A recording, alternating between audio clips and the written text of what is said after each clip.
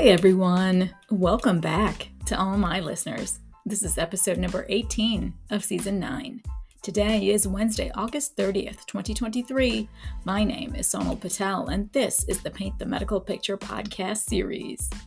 Now, all right, you guys, I've got a lot to get into today, so let's get into it. It's the last Wednesday of the month, right? So you know it's my Newsworthy fraud, waste, and abuse highlights for the month of August. And of course, I'm going to be spotlighting some of those from the month's criminal and civil enforcement cases that I find newsworthy.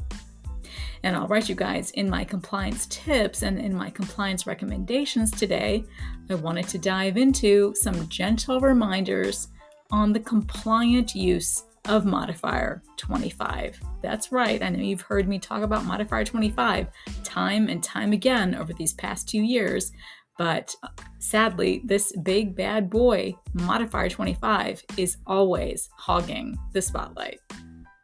And of course, I'm going to go ahead and close out today's episode and round it out in a remarkable quote on success by Swami Vivekananda. If you guys have checked me out on LinkedIn, you know I'm all about compliance and protecting our physicians and our valued healthcare professionals when it comes to the business of medicine. I hope this week with me brings you enough to take back to your organizations, to dive in deeper, to use my tips and my best practices to ensure success. I hope this podcast will help you boost the quality of documentation capture and improve your coding accuracy as you help all your providers paint the medical picture. If you like what you're hearing, please go ahead and hit that subscribe button now so you don't miss another episode. Please write in a review and kindly drop me a 5-star rating on Apple Podcasts, and definitely start following this podcast on Spotify. I'd really love all of your continued support there as well. And as always, a friendly disclaimer. Remember, I'm bringing you the news, current healthcare industry news, my compliance tips and my compliance recommendations based on my over 13 years of experience in front office, in back end, in coding, and in billing for multi-specialty physicians, in compliance, and in auditing for both E&M and surgical operative reports. These are my opinions alone and are not to be construed as legal advice. So let's get into Newsworthy, the month's fraud, waste, and abuse cases. The month of August saw a whopping 56 cases as of the recording of this episode. Early August saw a doctor convicted for COVID-19 healthcare fraud schemes. Here, a federal jury convicted a Maryland doctor for submitting over $15 million in false and fraudulent claims to Medicare and a commercial insurer for patients who received COVID-19 tests at his testing sites. According to court documents and evidence presented at trial, this doctor was an owner and the medical director of an entity that operated multiple drive-through COVID-19 testing sites. He instructed the employees that, in addition to billing for COVID-19 tests, the employees were also to bill for high-level evaluation and management visits. In reality, these evaluation and management visits were not provided to patients as represented.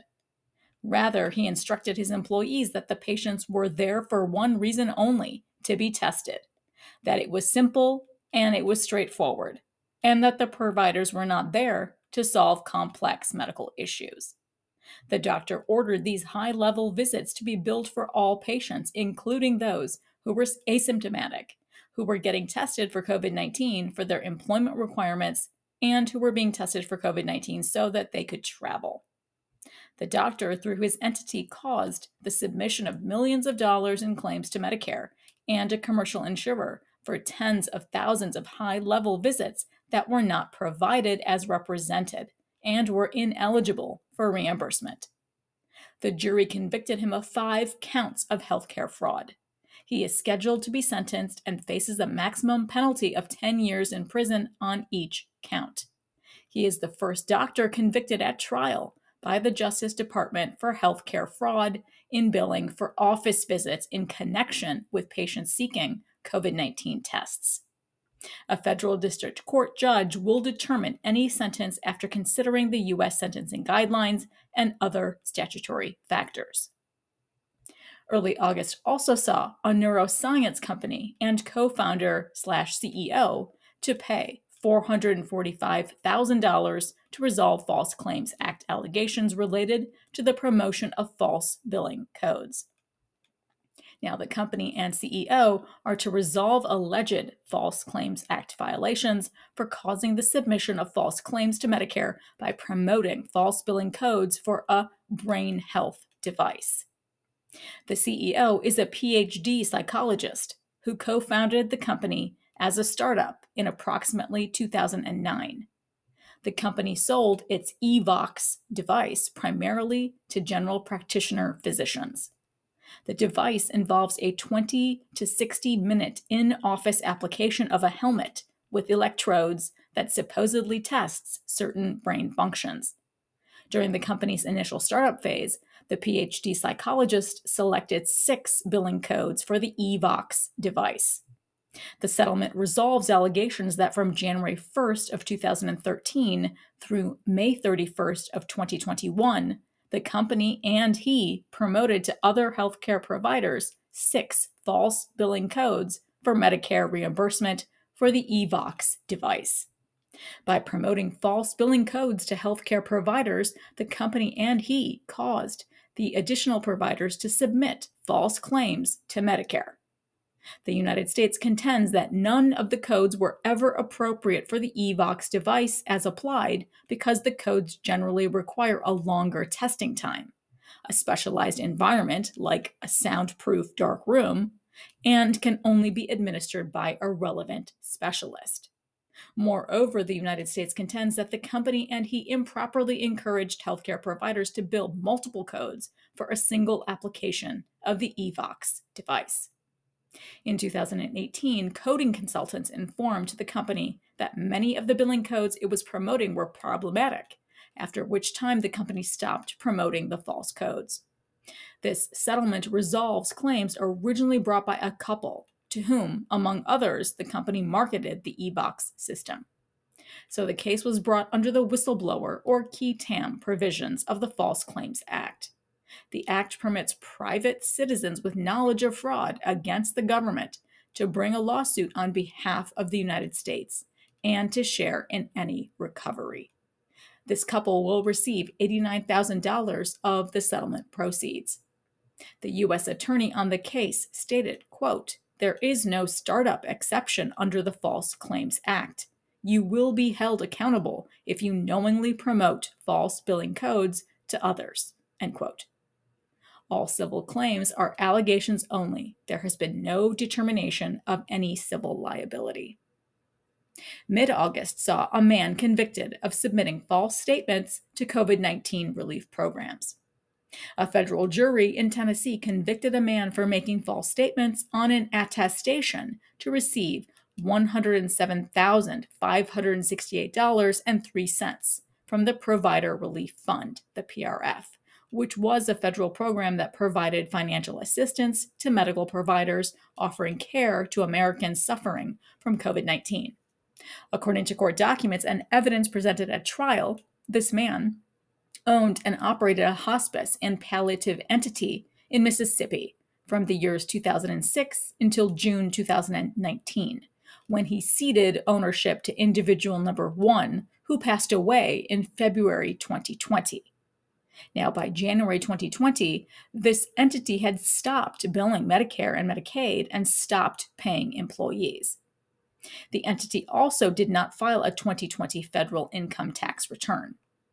In April 2020, it received a Provider Relief Fund, a PRF fund payment of $107,568.03. When the payment was deposited into the company's bank account, the man transferred some of those funds to accounts that he controlled. Then he issued a $58,000 check to himself.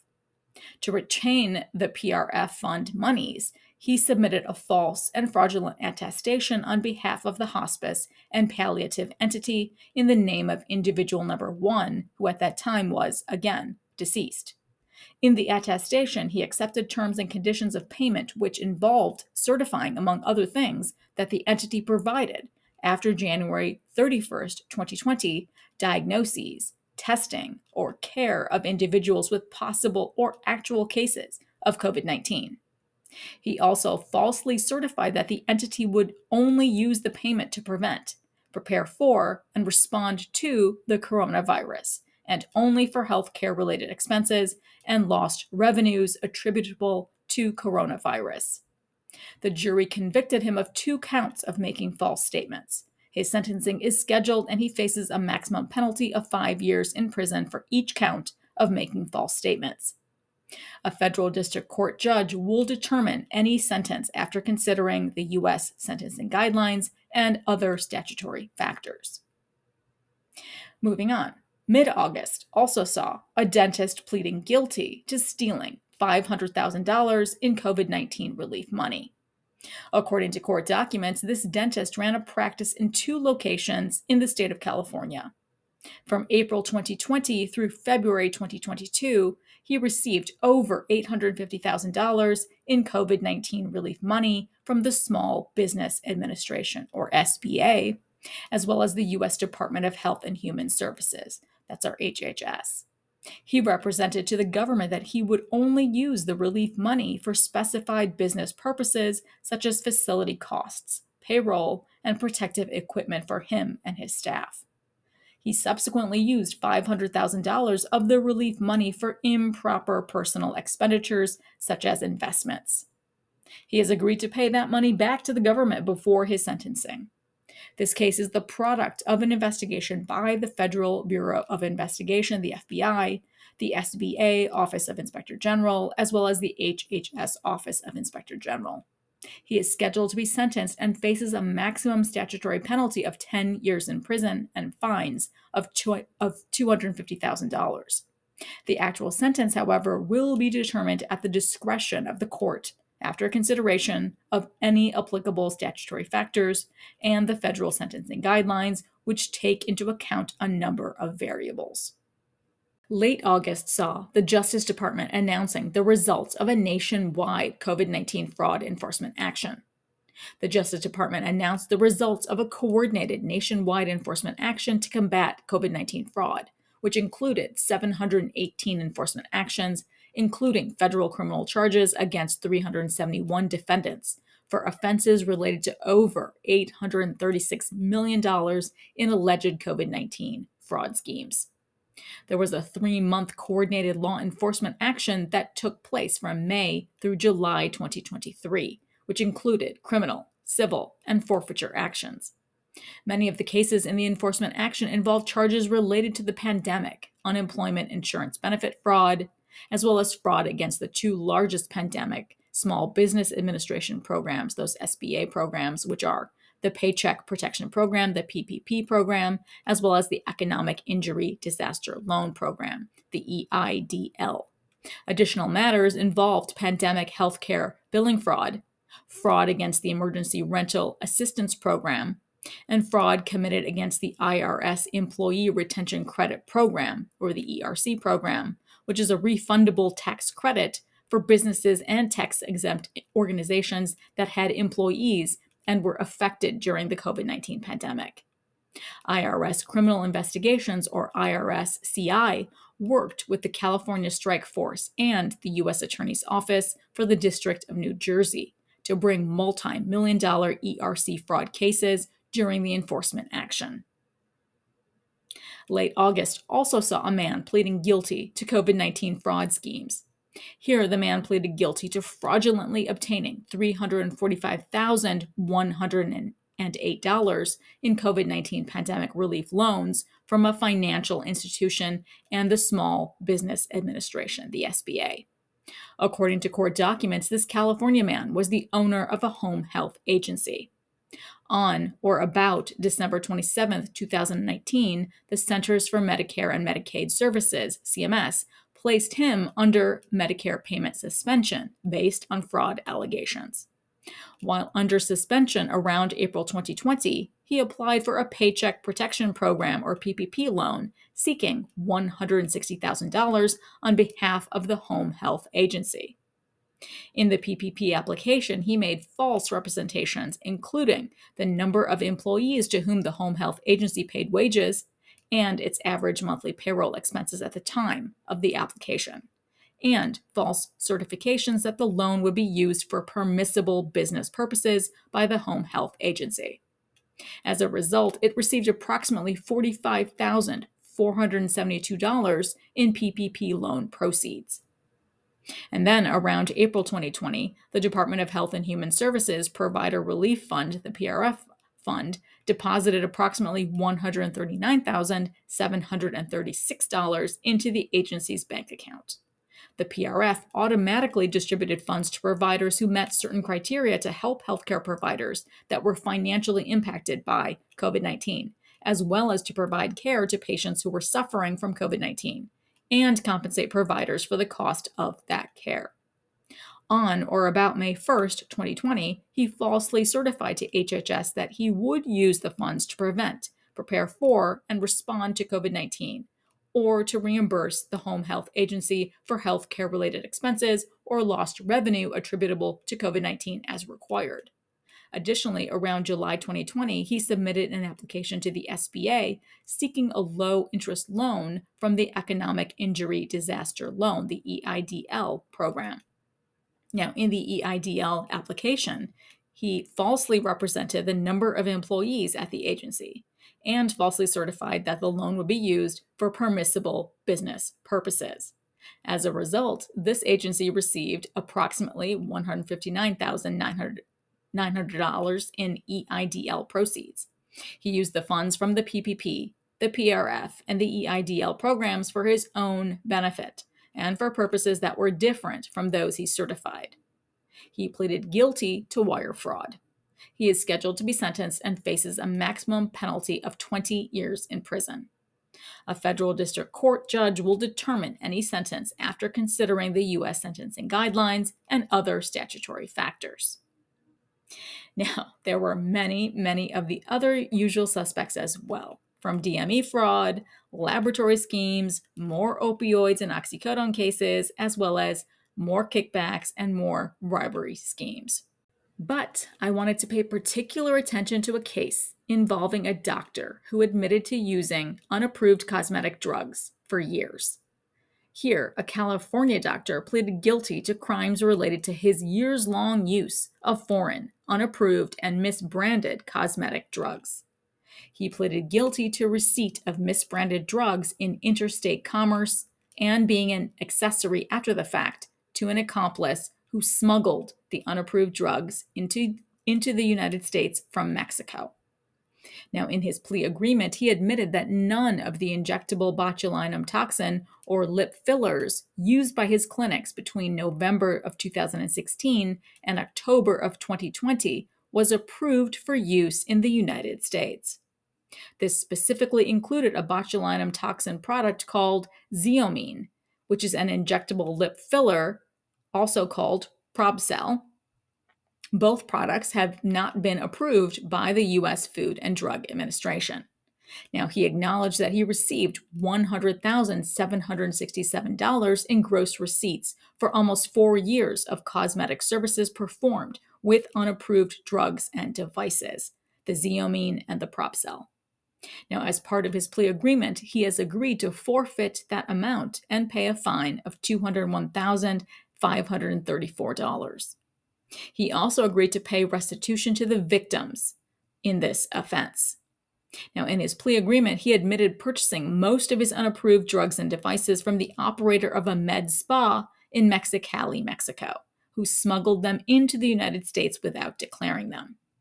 A special agent in charge on the case stated, quote, "Injecting unapproved medicines poses a significant threat to public health and can have serious consequences for these individuals," end quote. And now it's time for my best practice tips in Trusty Tip. So in today's compliance tip, let's get into Modifier 25 again. Now, there's a wonderful Novitas fact sheet that was just updated on July 31st, 2023. So here's what you need to know according to Novitas. The Modifier 25 is defined as a significant, separately identifiable evaluation and management, or E&M service by the same physician or other qualified healthcare professional on the same day of a procedure or other service. Medicare defines same physician as physicians in the same group practice who are of the same specialty. In this instance, they must bill and be paid as though they were a single physician. Modifier 25 indicates that on the day of a procedure, the patient's condition required a significant, separately identifiable E&M service above and beyond the usual pre- and post-operative care associated with the procedure or service performed. All E&M services provided on the same day as a procedure are part of the procedure, and Medicare only makes separate payment if an exception applies. Now, Novitas gives us some appropriate uses for Modifier 25. So, you can use it here when there's an E&M service that may occur on the same day as a procedure. Medicare allows payment when the documentation supports the Modifier 25. Now, we can also use the Modifier 25 with the appropriate level of the E&M service. And then we can also use it when the minor surgical procedure performed has a global period of 0 or 10 days listed on the Medicare physician fee schedule. Here are some examples of inappropriate uses according to Novitas. Now, that's when the Modifier 25 was used by a physician other than the physician performing the procedure. So you cannot use the Modifier 25 then.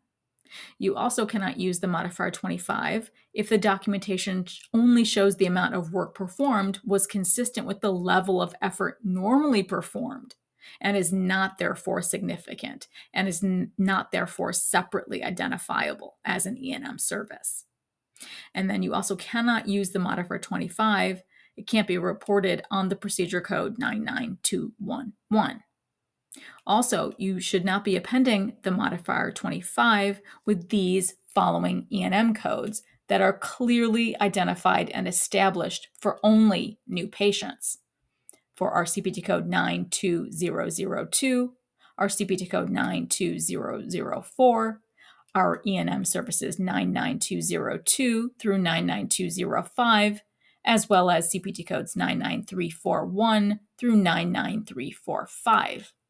Now, the Novitas fact sheet also gives us a side note that the codes listed above that I just stated are listed as new patient codes and so are therefore automatically excluded from global surgery package edits, right?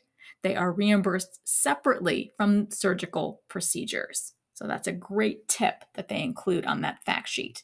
So those are just a few of the tips to keep in mind. So go ahead and start looking at another MAC, right? And see what they have to say.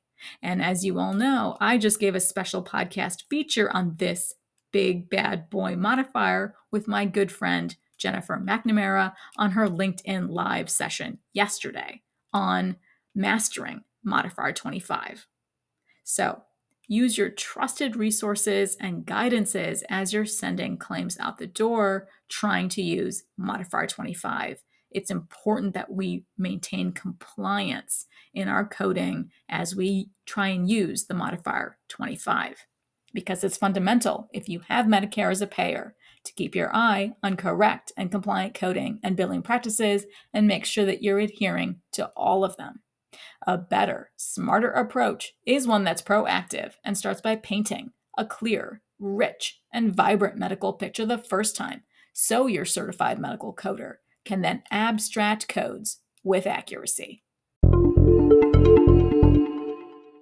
And finally, I focus Season 9 Spark on success. I want this 9th season Spark to be filled with our world's thought leaders, writers, artists, philosophers, everyone who inspires the need for success in all we strive to do. So, in this week's inspiring quote in Spark is from Swami Vivekananda. Take up one idea. Make that one idea your life. Think of it. Dream of it. Live on that idea. Let the brain, the muscles, the nerves, every part of your body be full of that idea and just leave every other idea alone. This is the way to success. Wow. Absolutely true, right? I think this is an amazing quote that reminds us to be mindful, to stay focused on one big idea, that we can dream big, act big, but to do it for one idea. I think this quote inspires us to perfect that one idea alone. Its perfection will be our greatest legacy of success that we can leave behind. I'm happy Swami Vivekananda's spark still burns brightly in all of us today. So that wraps up today's episode, and as always, I appreciate you all diving into today with me. If you want more information from me, please go ahead and follow me on LinkedIn. I'll leave links to everything in the show notes below. Now, all right, you guys, in my final note today, I hope you're all still staying motivated and positive for your personal and your professional lives. Both are so important to keep in balance. Now, the month of August is closing out, in just a day. So I hope you're ready for some cooler nights ahead as the autumn season slowly unfolds in the weeks to come. I know I'm looking forward to fall and the gorgeous, gorgeous colors that will be flying in the air really, really soon. I know, I can't wait. I love fall. It's my favorite season, as you guys know. So I wish you guys all an amazing and very, very happy week ahead. Thanks so much, you guys, for listening in on today's episode. And I hope every week with me brings you closer to helping your providers paint a masterpiece. See you next Wednesday.